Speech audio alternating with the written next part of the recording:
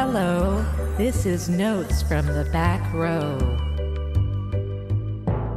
A podcast like no other. Different themes, rotating hosts, and so much more. So strap in for a veritable cinematic Coney Island of the mind.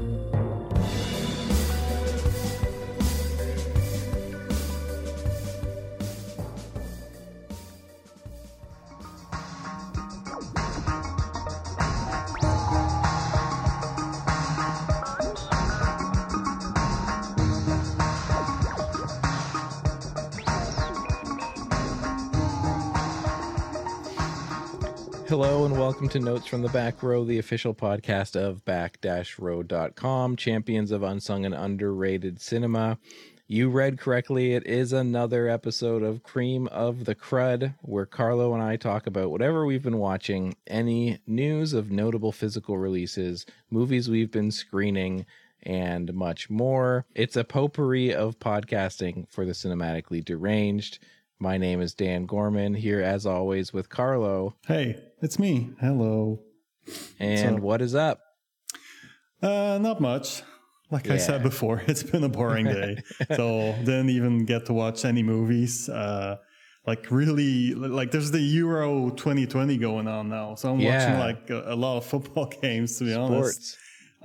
Sports. Sometimes I indulge in them. Nice. So like last week, I checked my Letterboxd stats, and there was like a week where I saw one movie. Can you even imagine that? Like, I know. I was like, am I gonna be able to? I wasn't gonna hit 0 because we always have the crud screenings every week. So I knew I was gonna at least watch one movie. So that's such a gamble, though. Like the one movie you saw this week could be atrocious. Oh yeah. I don't even remember it. It wasn't. The last one we watched was Monster High. I think it was like Small Kill was the only movie I saw that week. Which it wasn't atrocious. No, it was. Yeah, I don't know. It had good things and it had bad things. Yeah, it had some stuff going for it.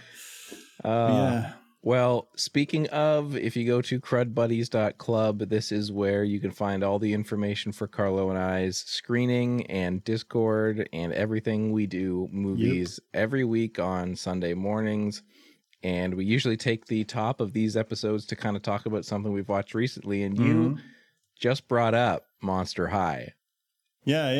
That's the last one we watched, Monster High. Yeah, we can't not talk about Monster High because let's do it. This is a true Crud Buddies situation where it was a movie on our radar, Monster High from 1989, directed by Rudy Poe.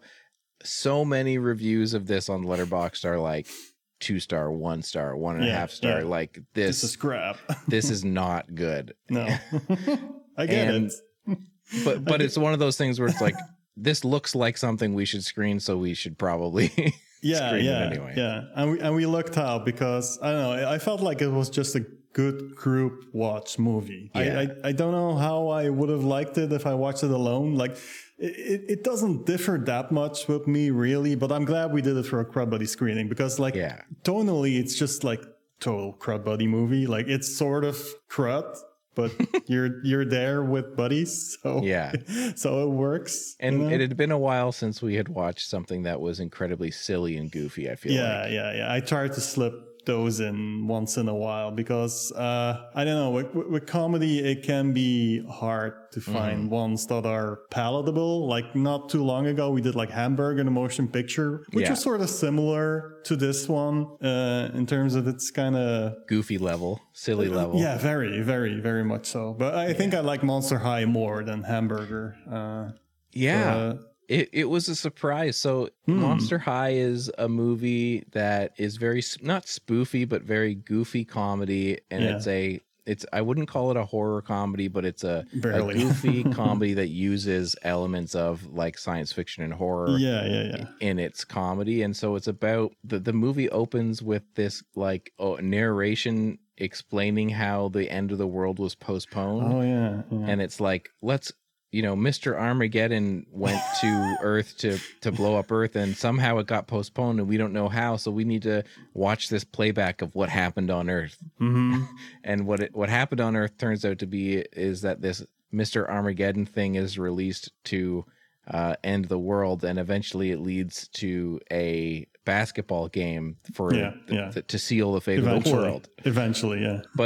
But along the way we get like killer Converse shoes and computers that eat people, and a computer monster thing that has a butt crack where you put a little floppy disk.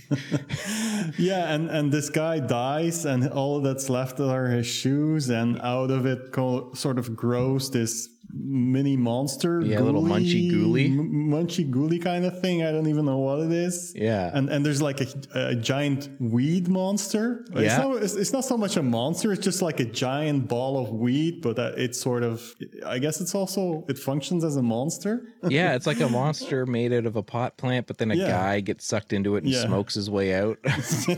Yeah.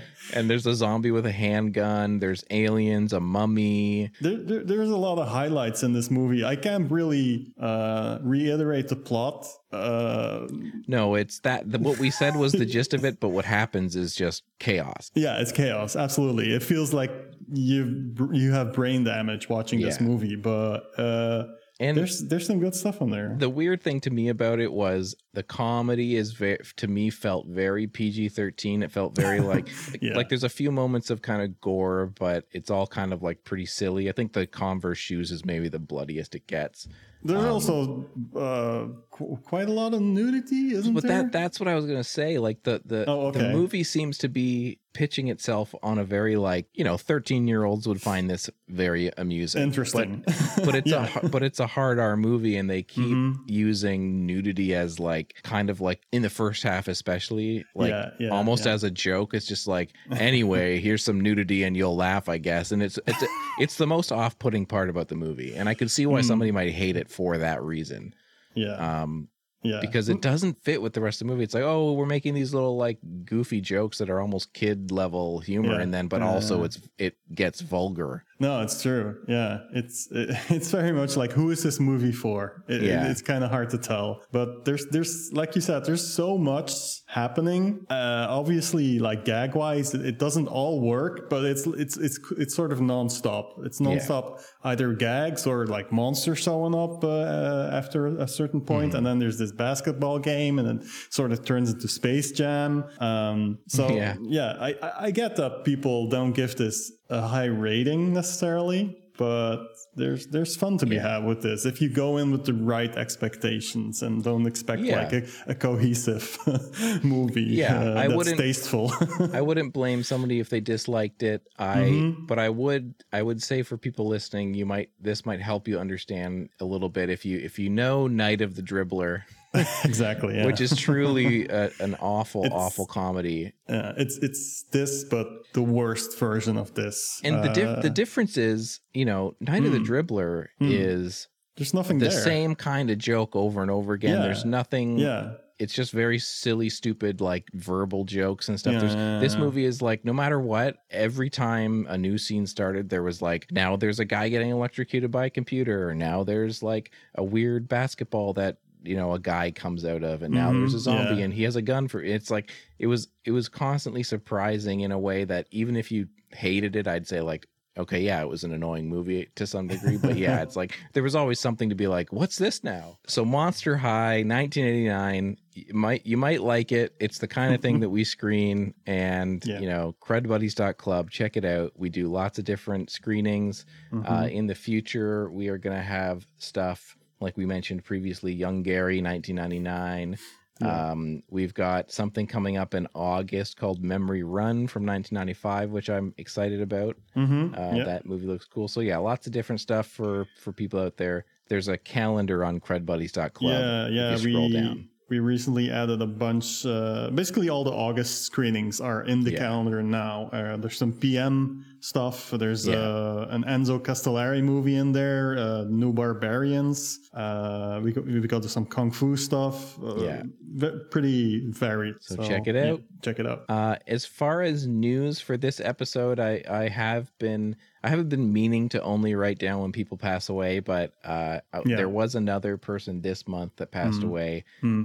Ned Beatty. You'd remember him from Deliverance, All the President's Men, Network, Superman, tons and tons of stuff. What was the movie, the Canadian one, where he was like the bad guy with the giant killer? I forget. Truck. Rolling Vengeance. Yes, yeah. Rolling Vengeance. Yeah, he was in that as well. Yeah, great movie. Yes. Yeah, I love that one. Yeah, and so I was reading some people talking about some underrated Ned Beatty performances, and I watched this movie Spring Forward from 1999. I don't know that one. Yeah, it's one of those independent dramas from the 90s that, there was a lot of these movies that probably just got sort of swept away with time. Okay. I remember the Good Will Hunting cover. Yeah, it has a very, what did you call it? Good Will Hunting exploitation cover. Yeah. It's like two guys not sitting on a bench. Yeah, no, but they got that kind of like autumnal sitting and staring in the distance. But instead of like, what is it, Robin Williams and Matt Damon, it's Ned Beatty and Liev Schreiber. Yeah. And so the director of this movie, Tom Gilroy, has acted in movies, but wrote and directed about 2 or 3. And so like after this movie, they made something in 2013, but hasn't been a super active direct. Okay. But this movie, it was interesting. What year is it from? 1999. Oh man, that's a huge gap, like between 99 and 2013. But it's one of those movies where it's just 2 actors, then there's a couple other supporting cast members, and the whole movie is just conversations between the 2 of them. Okay. Liev Schreiber is this kind of like hot-headed kind of guy who runs his mouth off. He just got out of jail for like kind of a petty-ish crime. He robbed like a convenience store or something. And they're both working in like Parks and Rec, driving around in a truck, like planting trees and painting fences and stuff. Okay. For about 2/3 of this movie, I was like, I really love this. And the performances are like, Ned Beatty is amazing in it. Nice. I didn't really love how it ended, but I did think that for something to watch Ned Beatty like play this character that is so all dialogue and all performance and very naturalistic. It was very like this real, is just like an actor's movie, a real actor's movie. Yeah, these 2 actors just like going at it head to head or whatever, and it was really charming for that. And I recommend it if you're interested in seeing an underrated performance from Ned Beatty for sure. Okay, cool. I felt like it had a bit of a kind of like film schooly feel to the, like to the movie. Like there were some really cool stylistic things about it. Yeah. But there was also some things where I felt like they were just, the script was super obvious in the kind of final act. There was some very just kind of like... Did that knock off like a star or a half? Yeah, for sure. Oh, okay. For me anyway. Yeah. Oh, too bad. But Spring Forward, 1999. Rest in peace, Ned Beatty. R.I.P. Was in a ton of amazing movies. Yeah, I'm looking at like the movies I've seen that he's been in, and I'm like, what's like? Obviously, you've got Deliverance, but I think like Superman might have been the first movie I ever saw Ned Beatty in. Yeah, isn't he like Gene Hackman's sort of like crony character? Yeah, in that? I think so. Yeah, I believe so. Yeah, Otis. Yeah. And Superman 1 and 2. So you throw a dart at that filmography and you're going to land on Back to School. You're going to land on Wise Blood. You're going to land on Network, like movies, Deliverance, Mikey and Nicky, things that like are all, and then like lots of like weird things that you would be surprised to see them in. So I'm trying to look like what's the weirdest thing he's Purple been People in. Eater maybe. Yeah, okay, there you go. I don't or have that to look, movie about a farting kid. Thunderpants. I don't even know that one. But Purple People Eater is I can't be that. Oh, Ned Beatty is actually in a movie I've been meaning to watch for like, I don't know, about a year or so. There's this TV movie starring Cloris Leachman, who passed away recently as well. called Dying Room Only. It's like 70 minutes long. It's written by Richard Matheson, so you know it's probably gonna be good. But it has like really good reviews on Letterboxd, and it's supposed to be this like really tense little TV thriller. Yeah, I've been meaning to check that out for quite a long time, but I'm not getting to it for some reason. I don't know. I need to be in a specific TV thriller mood. But yeah, Ned Beatty is in it, so add it to my watch list. Yeah, it's supposed to be good. So rest in peace, Ned Beatty. Yep. Another thing we do on these Cream of the Crud episodes is talk about announcements of physical media, Blu-ray announcements generally, and I wrote a ton down for this. We don't have to get to all of them, but breaking news basically as we recorded this just before in our Discord it was posted that Arrow thing, Arrow announcements. Arrow's releasing the Snake Girl and the Silver-Haired Witch. Which is what, 1963? No, it's late 60s. It's like 68 or 67 something. You're right, 68. It's a collaboration, well, sort of collaboration. I don't know. Like, it's based on a manga by Kazuo Umezu, who is like a legendary horror manga author. He did The Drifting Classroom, which is his most famous movie. Manga. It was turned into a movie as well. From the director of House, Obayashi. But yeah, this is based on one of his manga, and it was directed by the guy who basically did all the 60s Gamera movies. I was going to say, we got another Gamera connection. Yeah. You can't, if you're talking about crud, you're talking about Gamera. Yeah. It's inevitable. I'm really excited for this. I already have this pre-ordered. It was announced like a couple of hours ago, and I pre-ordered it instantly because this movie, it does not really exist in HD whatsoever. The version that's floating around is like a DVD. So I'm really excited to see this in HD because it has like really, it's a black and white movie, but it has like really cool visuals. Very moody, cool movie. We watched this movie for a podcast we did a short while ago. Ballbusters episode on Japanese horror. Yeah, exactly. So I know you've seen it as well, and remember you liking it? I liked it a lot. It has a ton of cool stuff. It's kind of like it's so we double featured it with The Living Skeleton, also from 1968. Which I really loved, and the Snake Girl and the Silver-Haired Witch I liked almost as much. It was cool that it's like The Living Skeleton was a bit more like, this is kind of like silly, cruddy kind of horror movie, but it has this amazing look and amazing cinematography that elevates it. And Snake Girl and Silver-Haired Witch is a little bit more like almost like a fable-y, almost like fairy tale-y horror thing. It's true. Yeah, it's true. And it's really cool. It has lots of cool stuff in it, and it's kind of freaky in moments. I remember really enjoying it as well. It's actually based on it's sort of this mix of two stories that Kazuo Umezu did. The Snake Girl and the Silver-Haired Witch. That's not supposed to be one story, but they sort of like just meshed it together, and then this movie came to be. I highly recommend this one if you're into like 60s Japanese horror.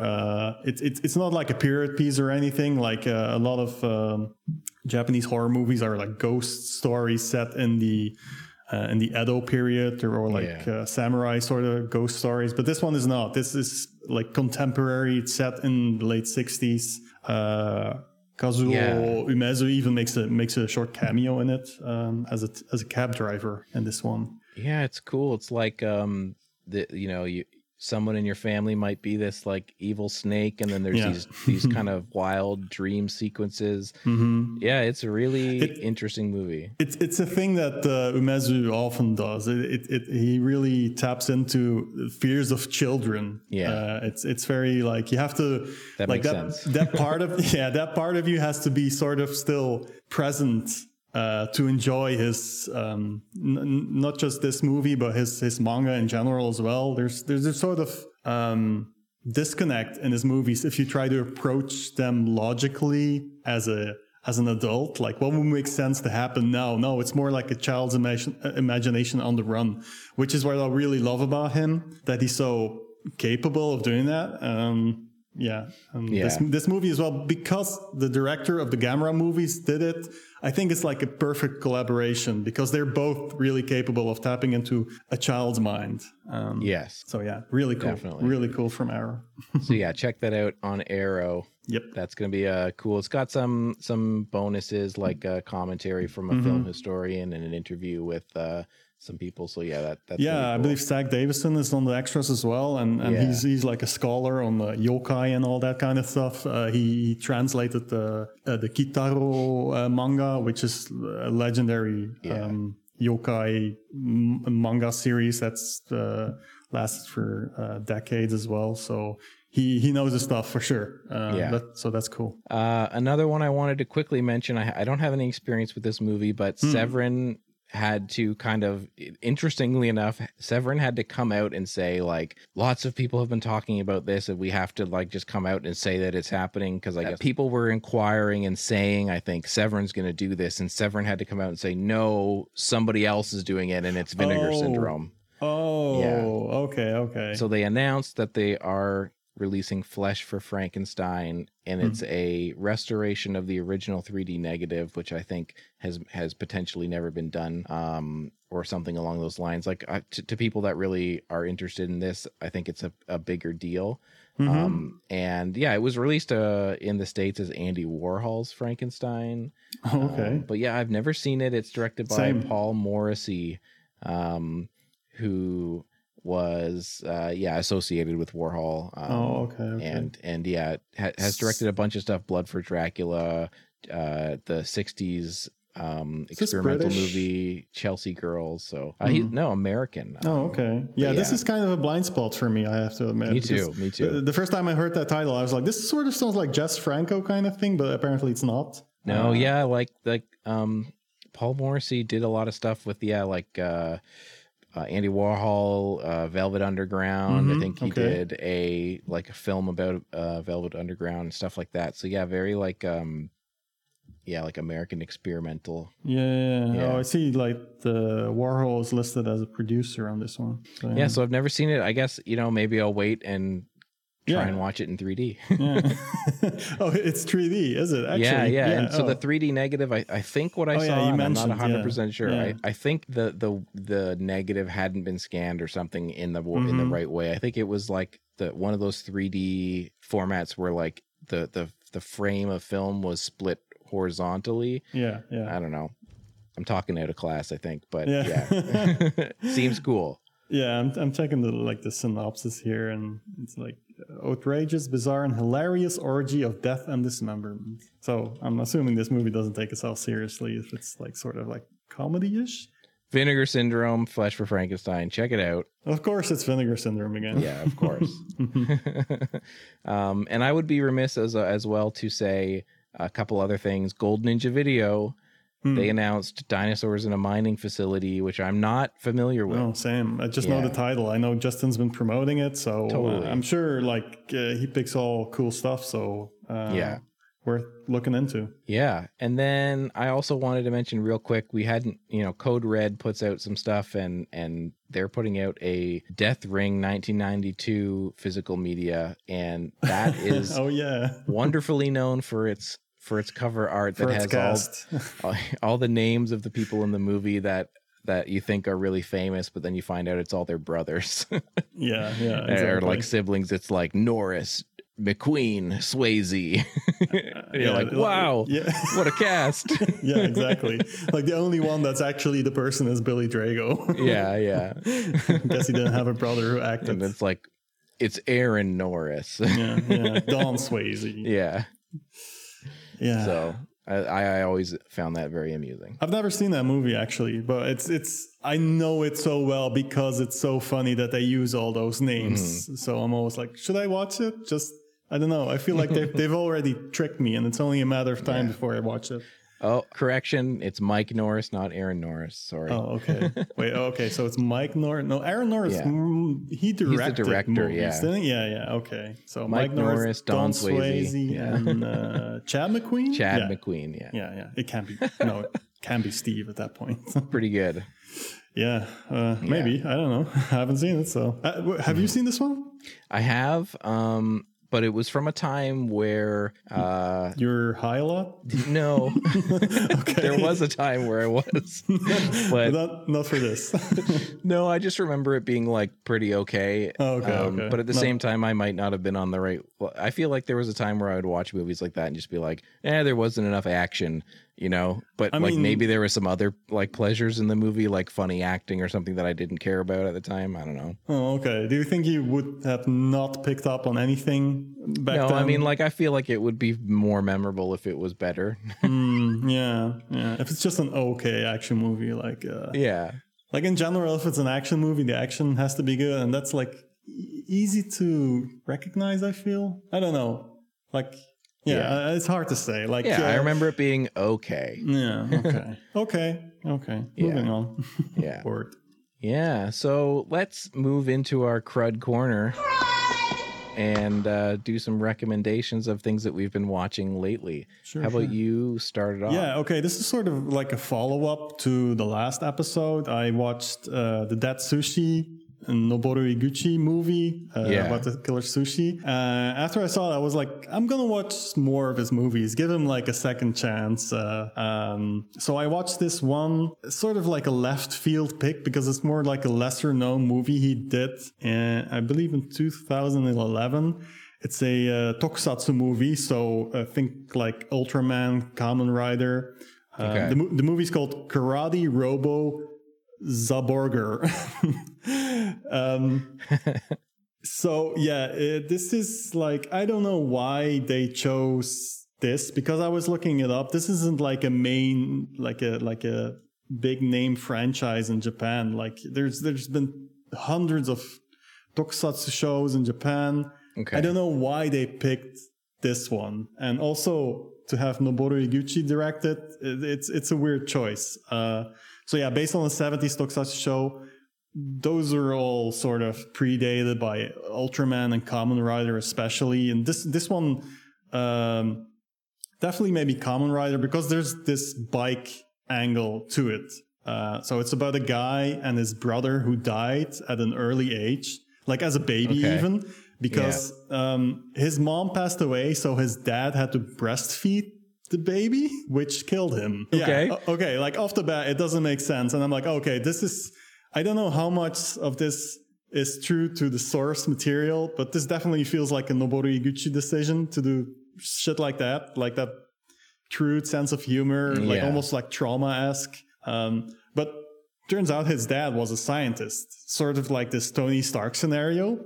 And what he did is he put the guy, like the main character's brother's soul, I think, in this bike that he created, which can transform into a fighting robot, which is the Karate Robo Zaborger.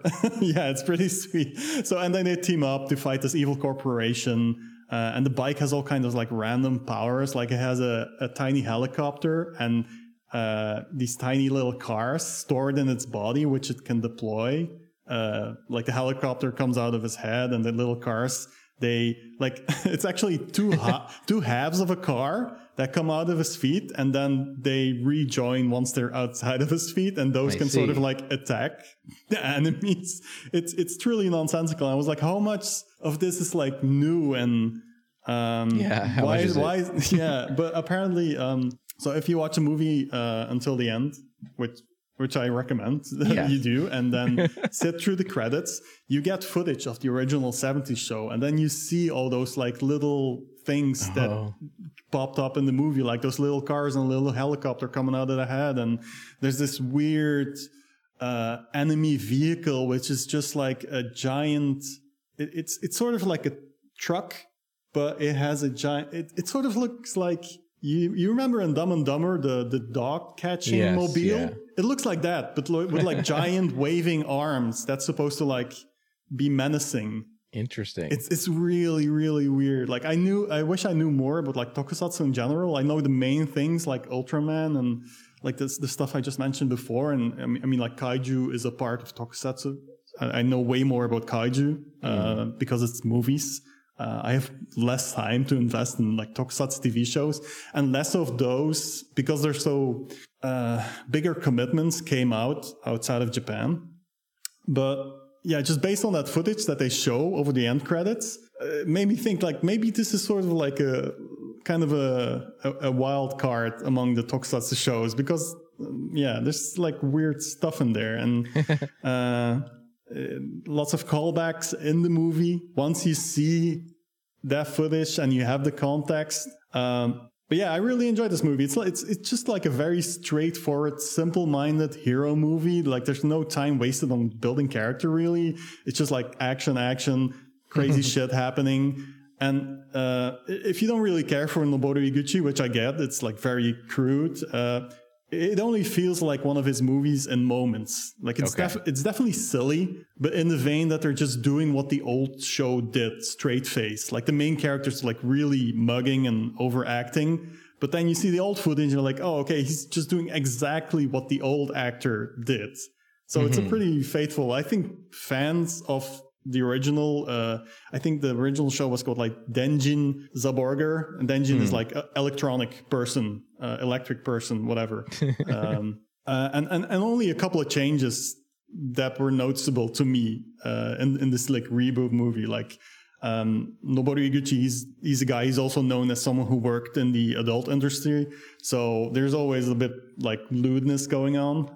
You've got these recurring baddies in the original show that pop up in that extra footage over the credits. They're like these like football players, kind of like robotic football players. But in the reboot, the movie, those get turned into like robotic bikini babes, but they have like these it looks really strange, these like rubber dragon heads that come out of their out of their bras or out of their butt, and I'm like, oh, this is like classic Iguchi.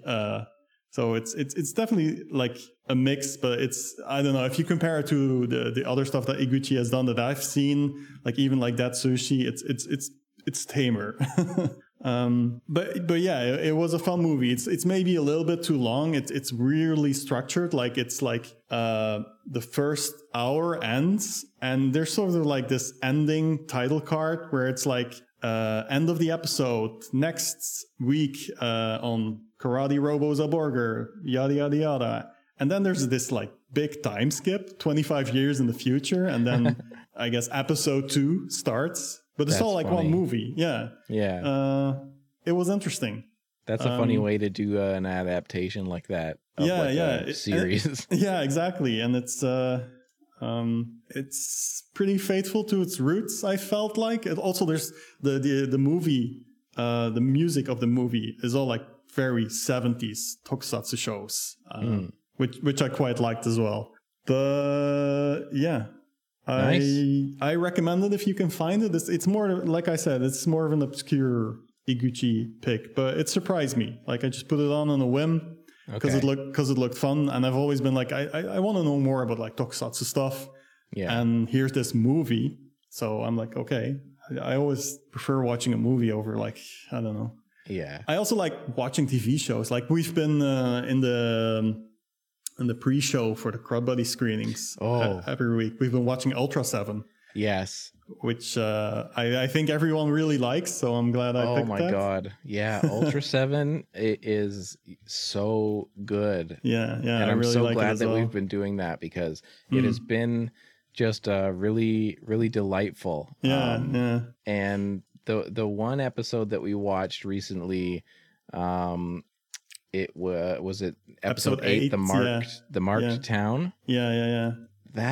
So we watched 7 episodes of this, and they're very good and they're very fun. And they all, a lot of times, the last 5 minutes of the show, you'll get the fight, and it kind of like I was starting to get lulled into the sort of like, this is what the show's going to be. Yeah. But then episode 8 happens, the marked town, which is directed by, I believe it's Akio Jisoji. Yes, I didn't want to butcher the name. No, I know the guy. I know he's directed some movies. A notable director from what I could read. Yeah. Done a bunch of interesting looking stuff. And after watching this, I was like, maybe I should check some of that out, because this whole episode was instantly like completely differently directed, like totally different style from the other episodes. Yeah, he's done a bunch of Ultraman actually. This is not like his only like Ultra 7 is one of the Ultraman series. Ultraman was such a hit that they just kept making new shows, basically sort of like soft rebooting it every year, which became just a trend with tokusatsu shows. Like even the Denjin Zaborger, it was like the 5th series that P Productions had produced in their tokusatsu shows for Fuji TV. So it was a very specific pick because like the previous seasons and the latter seasons, they weren't Zaborger series. There were something else. So yeah, and the like the plot of that episode was like way darker. And I did notice that they directed a few others from this series. I think in maybe 1 or 2 more episodes on where we're at in our screenings, we're gonna get another one, and so I'm excited just because it was I would like thought that episode was so phenomenal. So really, really cool. And then still had like a fun execution of like a monster at the end of this, like you got slightly serious. It was cool. It was cool. Was that the one with the cigarettes? Exactly. It's like these people in this town are smoking this cigarette that makes them go mad, and aliens like control them or something, and they're taking over the town through cigarettes. It's it's so wild. I love just anything from this era, Japan, like the Showa era, like 60s, 70s sci-fi horror, like all that like handmade rubber stuff. It's just magical to me. So Ultraman's always been a bit of a blind spot for me. A friend of ours, like one of our like new crab buddies, Joey, he recommended I watch Ultra 7 as one of his favorite tokusatsu shows, and I'm really glad he did. And then they're just on YouTube, so I was able to introduce everyone else to it as well. So slowly picking at that blind spot. So I've been watching Ultra Q as well on my own time, which is that predates everything. Like it started with Ultra Q, and then they sort of started recycling monsters that were designed for Ultra Q for the original Ultraman show. And that's how that began. And then it just exploded, and Ultraman was everywhere. And people tend to forget, well, first came Ultra Q, which is this sort of like Twilight Zone-y, every episode is a different mystery and a different monster kind of thing. Which is a really cool show as well. I highly recommend checking out Ultra Q. I believe there's like fancy Blu-ray sets now. Sweet. I forget who put them out, but they're out there now. So get your Ultra Q and your Ultraman on. And and the movie was called... The movie I talked about is Karate Robo Zaborger. Yes. 2011. Yeah. Awesome. What you got? Good. So the other night I watched a movie partially inspired by a friend of mine, Matt Brown. They love this movie, and they had posted that they watched it recently, and I thought, I've never seen that. And it's notable as like a bomb. And so I watched 1984's Supergirl. Yeah, I know. You told me about this. And I do really like watching, movies that the collective, people have sort of written off as, this lost a lot of money, ergo it's a bad movie. Yeah, you want to know like firsthand, like how do I feel about this? And maybe people were wrong and they need to come back to it. Like it's happened. It has happened so many times before. Like people used to hate Halloween 3, and now people consider that one of the best ones just because expectations and zeitgeist is like entirely different now. So it's and it did get me thinking about bombs, and because I find that when movies are box office bombs, and they get super notable. Like I was trying to think of like, what's a box office bomb off the top of my head that is actually like completely wretched movie. Like, and all the things I was thinking of were like, okay, Super Mario Brothers, like is an ambitious movie with a lot of things in it, maybe too much movie. And it's not amazing, but like, I kind of like it. And then I thought like Ishtar, Ishtar, everyone said it was the biggest bomb ever, but like, I think a lot of that movie is really great. And I still haven't seen Ishtar. I did start to think of like, okay, there's like Pluto Nash and stuff where like that's like, just not a very successful like what's comedy. It called? Battlefield Earth? I can't imagine that being good after all. Yeah. But I do feel like there's more examples of either overly ambitious movies that just didn't land. Oh no, for sure. And things like Heaven's Gate, where it's like, you know, they spent so much money it was never going to be a success, but now people look back on it and it's a masterpiece. Anyway, this movie's not a masterpiece, but it falls into that category of this was just so much movie. Like it's ambitious and it has maybe tries to do a lot. It tries to do a lot. And when I watched it, it was definitely one of those situations where I was like, this was the movie that people think is so bad. Like, it's a fun movie. Like, who cares? No, I agree.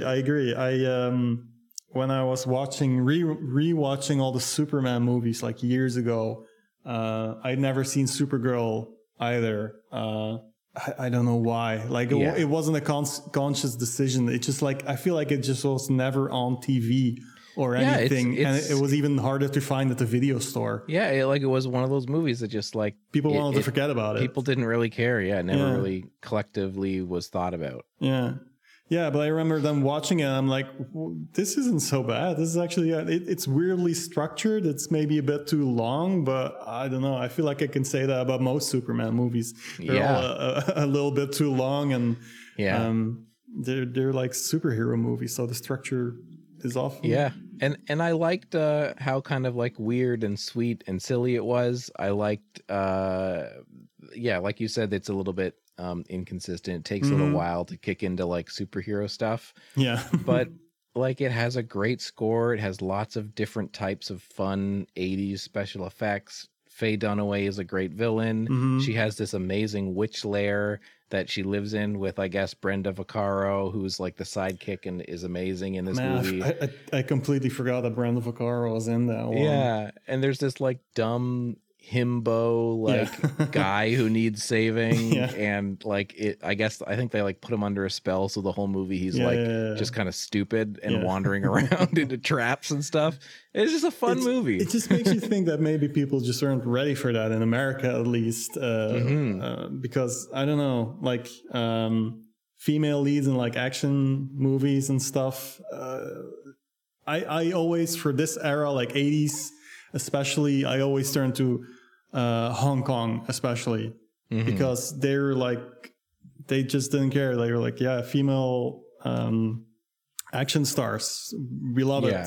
Michelle Yeoh, the heroic trio, and all that, and Cynthia Rothrock, and all like ass kickers. And America just, I always have trouble like thinking who was there at the time kicking ass. And then something like Supergirl comes out, and not just Supergirl, another Helen Slater movie, Legend of Billie Jean. I always felt like, I love that movie. Yeah, that's a fantastic movie, but I always felt like I saw it for the first time, I don't know, I feel like 10 years ago, but before that, I'd never heard it come up at all in the conversation. For a long time, it was not, I feel like, talked about very much. Which is strange, because it's so good.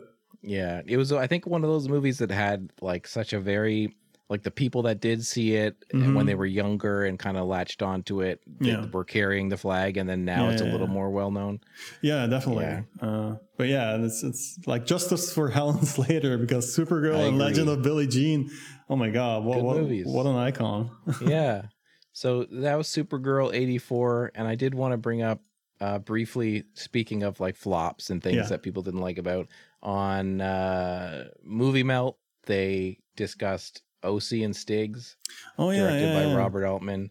And I paused the episode and I was like, they're about to start talking about O.C. and Stiggs. I should watch this, and see what it's about. And I didn't like it as much as them, but if you've never heard of O.C. and Stiggs, it's this movie by Robert Altman from 1985 that was based off of characters from a National Lampoon magazine. It's perfect for Robert Altman. And Robert Altman famously hated teen movies and sex teen movies, and so wanted to make it as kind of like a middle finger to the genre, I guess. Like an anti that. And honestly, I understand why it's not a beloved movie, but I also don't understand why it was completely, like trashed and thrown away, because there's, it's just about these two teenagers that hate this one family because of something that the family business has done to a family member of theirs. And so they decide, we're going to, prank these people and make their lives like a living hell. And I don't know, people said it was like super mean. Like there's a lot of dated stuff in it, like racial stuff and like typical 80s bullshit. Yeah, very, very dated things. Yeah. But I didn't think it was like so over the top, ruthlessly mean. Okay. But yeah, like it's funny in moments, and it's a really interesting tone, and it's this kind of satire, and I felt like the satire was really great in the first chunk of the movie, and it's a little long, but there's a lot here that I think is intriguing, and I wish it was available in a better copy, because it's that's like, weird. Yeah, it's like, Altman does these movies with layered dialogue and long scenes, and you really want to be able to like take it in. Yeah. But on like a fuzzy DVD, it's a little bit hard. Yeah. But O.C. and Stiggs, I think it's worth watching. Okay, cool. Yeah, I haven't gotten to it myself yet, but I will. Yeah, it's interesting. Don't know when, but I will. Yeah, sure. It's a very intriguing movie. Yeah, like not, and again, everyone always says, like, people that really like this movie say like it's, you kind of almost have to watch it more than once. And watching it, I totally understood that, because it's like, there's scenes where people are talking over each other. There's scenes where like classic Altman. Like it's a lot to take in. Yeah, okay. It's dense, as Movie Melt would say. Yeah, we don't have that sound clip here, but okay. So, but yeah, O.C. Stiggs, 1985. Okay, cool. Yeah. What else for you? Yeah, what should I talk about? I don't know. I watched a couple of things this week, at least. So yesterday we watched the new Bo Burnham special that's on Netflix now. Inside, it's called. Yeah, Michelle wanted to watch it. I didn't know if I was really in the mood. I've seen some Bo Burnham stuff before, like his last Netflix thing, which I forget the name of, but I thought that was like really well made. Like, I think he's a really talented musician and editor as well. Like the way he plays with sound and lighting and all that stuff, more than like being a comedian. It's just the way he presents it. I think is like, I'm a little in awe when I see how it all comes together. Yeah, I really liked 8th Grade. I haven't seen 8th Grade yet, but now I'm like, man, I should really watch 8th Grade. It's so wild that he made a movie now. Like I was just talking to my sister not too long ago, or was it my sister? No, maybe some friends, about like, man, I remember Bo Burnham was this little kid with like a YouTube hit, and suddenly he's like directing movies and has Netflix specials, and but have you seen this one, the new one, Inside? Emma put it on, and I saw some of it, but I wasn't really watching it. Oh, okay. Yeah, it's like, it's very self-aware. He's very self-aware about being a white guy doing comedy in 2020, 2021.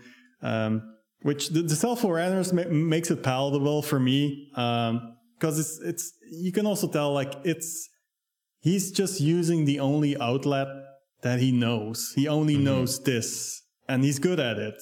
But apparently, like, after his last Netflix show, like, I want to say 5-6 years ago, apparently he stopped doing live shows. Live comedy, because he kept having on-stage panic attacks, which I've had one panic attack in my life, and I can't even imagine going through that over and over on stage. They are so bad. Yeah, and just it getting in the way of doing the one thing you feel like you're made for. And then at one point he started feeling okay about doing them again in January 2020. As he says, and then COVID happened, and then he was just, I don't know, he locked himself basically in his room, and he started making the show, which all takes place in this one room. He worked on it for a year. I thought it was really good. I recommended it. Like not everyone's gonna be a fan, but I've seen a lot of divisive stuff. Like, I know, I get it. But I'm just in awe of the product. I don't know. I think it's just so well put together. From like the minute or two, like the handful of minutes of it that I saw, I did feel like technically it's very interesting to me. Like the technical, like the ways in which making something in a house over the course of the year with like, you know, a camera and a bunch of gear. Like what different things can you try and do to make it interesting to look at with like exactly. LED lights and stuff. I thought that was intriguing. Yeah, that's, I don't know. I think that's real talent. It takes real talent to pull that all off. And it's a little easy to take that for granted because you're like, oh, you're just sitting on your couch and you're watching it on Netflix. And like, of course, these people on TV can pull all this off. But I don't know. It's easier said than done. When I see that kind of talent on display, I'm always a little bit like, oh, okay, respect. Nice. Yeah. Anything else on your side? No, I think that's it for me. Although I did see that you did watch The Toxic Avenger. Yeah, and that was a revisit, right? A revisit, yeah. I'm trying to remember it. It's been a couple of years. I feel like the last time I rewatched it was 2016, maybe like 5-6 years ago. Don't have a lot of memory of how I felt about it then. I don't even remember if I saw the entirety of the movie as a child growing up. I was a big fan of like the Toxic Avengers cartoon as a child. I really liked that, but I never really seen the movies. I probably saw like bits and pieces of it, but it was a bit too gross for me as a child, I think. Yeah. And I don't know, like watching like these Noboru Iguchi movies, I'm like, man, I don't know, I'm like enjoying grossness now, like gross out comedy and crudeness. And I'm like, I don't know. I just go to YouTube and I type in Toxic Avenger and I see someone has it like uploaded in HD. I'm like, okay, that's strange, but yeah, sure, why not? I'll put Toxic Avenger on, give that a rewatch. I want to know how I have reassessed my feelings on it. I know that movie has like really fun ideas and really good energy in like the first 20 minutes, half an hour.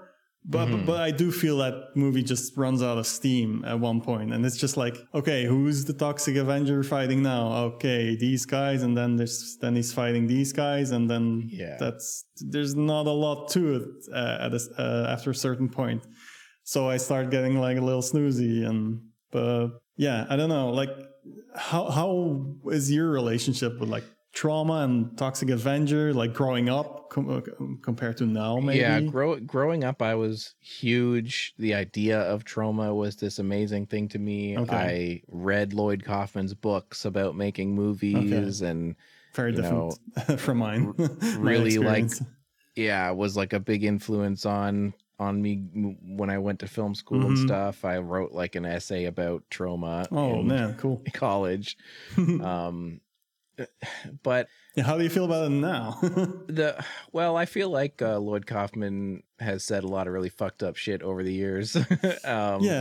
And so I don't necessarily hold him in the same regard. No. I think one of the things I admired most about Trauma that I still think is something that seems admirable unless any other information comes out, but they very much would say like like no film is more important than safety. So they would always like be very like, nobody's going to do anything on this set until it's like been checked for safety and stuff. And I always thought that was like that they were upfront about that was kind of cool. I don't know if that maybe came out of people getting hurt in the old days or what, but it's I don't know. I always think about the situation in Hong Kong, like watch a lot of Hong Kong movies and you're like, there are no safety regulations in these movies at all. It always feels like someone is about to die or maybe they have died off screen and we're just not seeing it. So it's kind of refreshing to hear that Trauma was like the opposite of that, even though the spirit of Trauma movies feels like it would be in line with fuck safety, we're just making crazy shit here. And and I liked the like attitude of like the punk rock, like we're making art. This is like, fuck you if you don't like it. Yeah, that kind definitely. Of stuff. I loved the Toxic Avenger when I was a teenager. I do feel like there was some diminishing returns with all the other movies. Like, I was like, okay, I'm going to rent Sergeant Kabuki Man. I'm going to rent, Class of Nukem High. I like Class of Nukem High, but there was the more I watched, Yeah, I will say I really like the Class of Nukem High, like the original trilogy, like even the third one. I like those movies a lot. There's always a lot going on in those movies, and they do sustain the energy that I feel like the Toxic Avenger movies. Even like the second one is like, I remember the last time I watched it, I was like, this feels like a business trip. To like a business expense trip for Lloyd Kaufman to just like go to Japan. Yeah. And like when Citizen Toxie was gonna come out, I think that was like 2003 or so. Yeah, like I was so excited for Citizen Toxie. I tried to like get it booked at a theater in my town, and like I emailed them. I was like, "You got to book this when it comes out." Like the independent movie theater. But I don't know. I feel like I've almost switched a little bit, where when I was younger, the most fascinating things to me were like the movies that Lloyd and Michael Hers, like were in, like the movies they were involved in that they were producing. I was always like, this is the Trauma movies, but and the stuff that like they were distributing, I was like, man, they distribute a lot of shit, like garbage. But now I feel like some of those weird things that they distributed, I'm like, oh, that interests me a little bit more. Like, what's this weird obscure movie they picked up to distribute that would have never I found some really obscure gems in there just because it's Trauma distributed. It doesn't have that, I don't know, like, do they get a producer credit on it?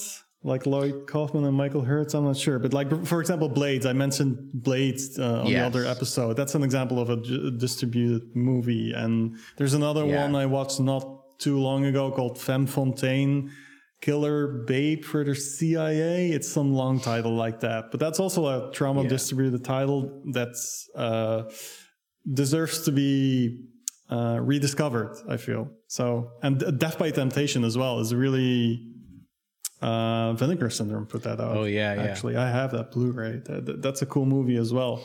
It also just got sort of forgotten as a Trauma distributed title, I feel, for a long time. And some of those things were pretty easy to find. I think for a while they were putting some of their distributed movies up on YouTube, they had a pretty active YouTube for a while, but they have their own streaming service now, so figures. But I feel like I don't have a lot of space in my mind for like caring about Trauma anymore. I totally kind of moved past it. For me it was more in the context of like, I'm watching these crude Japanese comedy horror things. I'm like, this almost feels like, especially like you've got Sushi Typhoon, which is Noboru Iguchi's production thing. I don't know if he's like the main guy behind it. It almost feels like it because he's the biggest name there. But there's a bunch of movies like adjacent to that, and a couple of different directors who always like even appeared in each other's movies. You've got one called like Tokyo Gore Police, which isn't Iguchi. Seen that. Isn't Iguchi directed, but the guy who did all the practical effects for Iguchi directed that one, and it's also like a Sushi Typhoon production. Watching those kind of movies, the Sushi Typhoon brand of Japanese comedy horror, I was like, this feels totally like Japan's answer to Trauma, like 20 years later, sort of. So I think Trauma is a thing that's very easy to grow out of. For sure. For me it's a little interesting because I didn't really grow up with it, so I also don't have that nostalgia. Like some people who were diehard Toxie fans might look at those movies differently, but well, your case it's different again because you've sort of like, I don't want to say turned on it, but I just like, it's different priorities. I'm sure if I watched Toxic Avenger now, I would still enjoy it and have fun with it. But I feel like it was like a gateway drug, right? Oh yeah. You know, it was Feels like that, it was a good jumping off point from being in high school and wanting to find the So Bad It's Good movies, and then finding like Toxic Avenger, and here's this movie that has this like, you know, anarchy vibes, like there's nothing like it, really. The like punk rock spirit. Even back then, like watching shitty horror movies, there's nothing like Trauma. Yeah. Trauma is its own thing. Yeah. So it was like this weird kind of like next step where it's like, oh, I can like these trashy movies and then also be like, you know, they were pioneers and they're doing their own way, and now there's like an ideology that you can fit in with it, and you can start looking at it as like a movie, and it's not just like this funny thing to laugh at. It was like a entry point into appreciating garbage, I think. Yeah, that I needed, and then someday I moved past it. And it was like, now I like real garbage. No, I get that though. It's like important to appreciate all levels of filmmaking and not do it in an ironic way, but have some pride about it. And I feel like Trauma was definitely that. Like we're making these schlocky, cheap movies, but there's nothing to be ashamed about. This rules what we're doing, and you should feel the same way. Which that's exactly. That's a good way of thinking about it, and that's positive attitudes towards B movies in general. Yeah. Sweet. Well, if there's anything else, what do you think? That's it? Yeah, that's it. That's about an hour. If there's anything I've forgotten about, I'll mention it on the next one. All right. Well, thank you for listening to Cream of the Crud on Notes from the Back Row. You can find us at back-row.com. Back Row Cineblog is where we are on Twitter, Facebook, and Instagram. My name is Dan Gorman. You can find me on Letterboxd, YCKMD_. And Carlo, you can be found on there as well as Carlo on Letterboxd. Yeah. And you changed your Twitter name. I just went. I just went back to like what I have on Instagram. Carlo Go Carlo. Yeah. Because like I don't know, the Zolar fucks joke had run its course, so it's just like at Carlo Go Carlo, same as my Instagram. Yeah. Amazing. So until next time, stay cruddy.